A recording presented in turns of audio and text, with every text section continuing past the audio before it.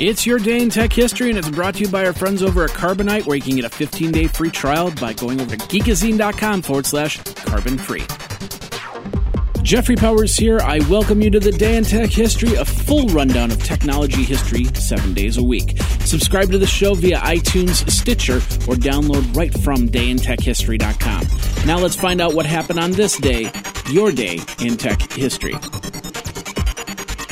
January 16th.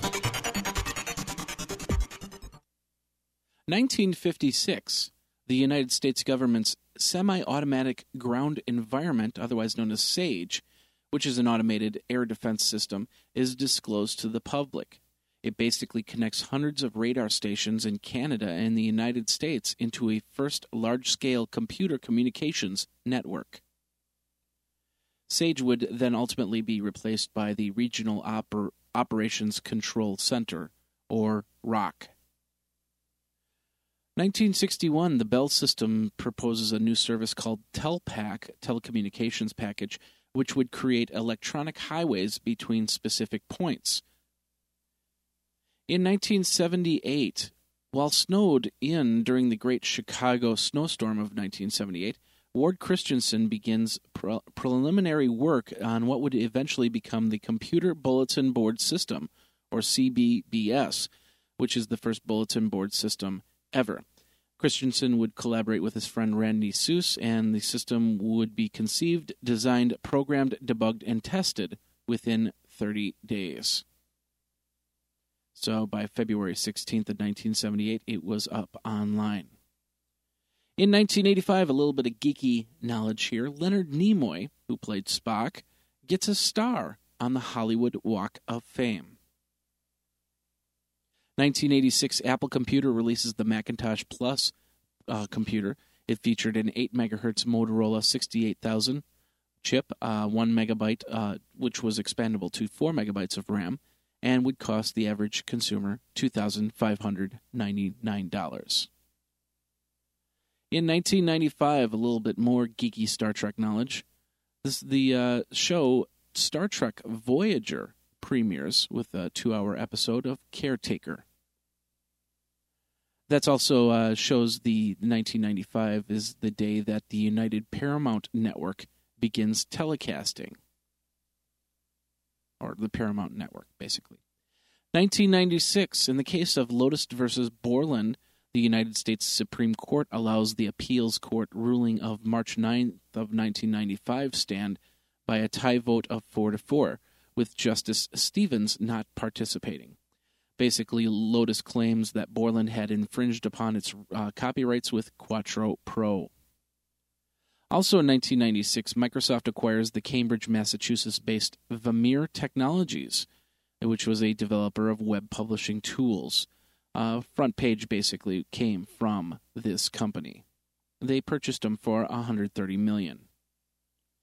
And Multimedia Wire publishes a report entitled Atari Corp. Exits Video Game Business to Liquidate Game Assets.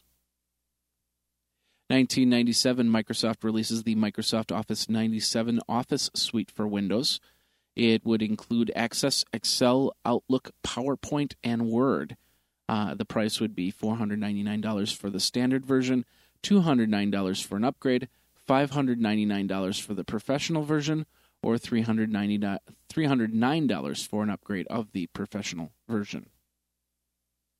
1998, Iowa Community College is hacked by Eric Burns, otherwise known as Zyklon. The Softex NCP website is hacked by Insect. Also in 1998, the Tallahassee Freenet website was hacked anonymously by somebody clearly intent on destroying the system's files.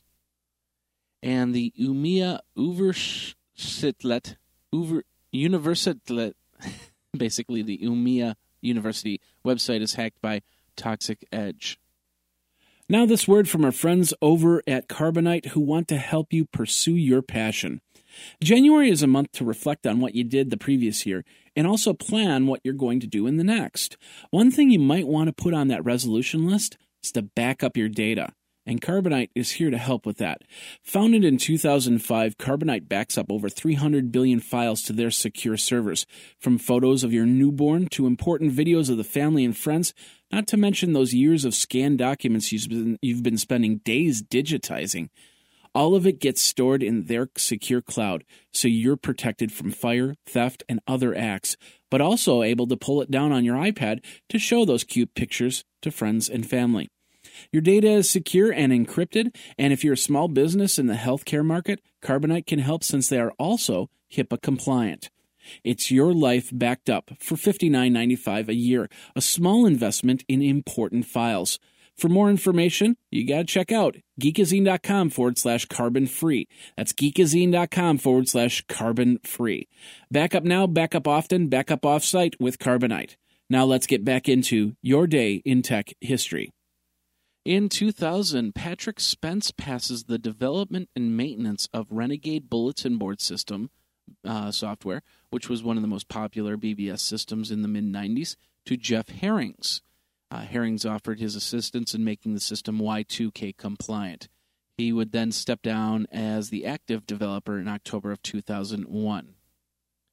Speaking of 2001, in 2001, on January 16th, Yahoo launches Yahoo Industry Marketplaces.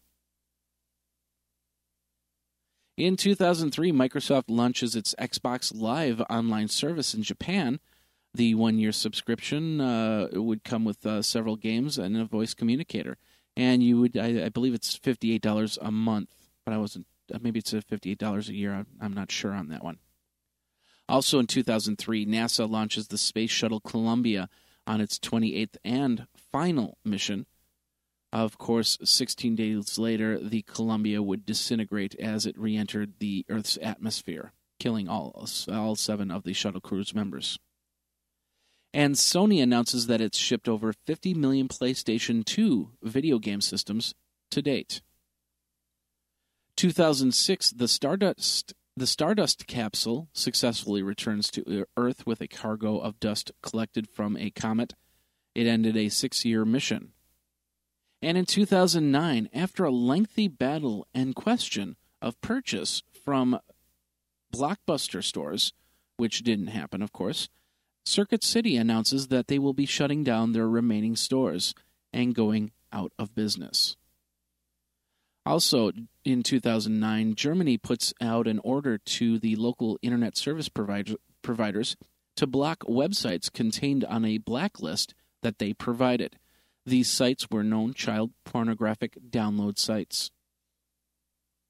The European Union sends out notice to Microsoft on the grounds of the IE browser packaged with Windows. And finally, Burger King runs a promotion on Facebook a few days prior saying that they will give you a Whopper if you defriend someone. However, Facebook really didn't care too much for that, and after a couple days, they decided to take down that promotion. And that's your Day in Tech History. My name is Jeffrey Powers, www.dayintechhistory.com. All the show notes are over at wikizine.com, Geekazine's wiki. And, of course, you can like the Facebook page and follow Twitter at Day in Tech Hist. Until tomorrow, take care.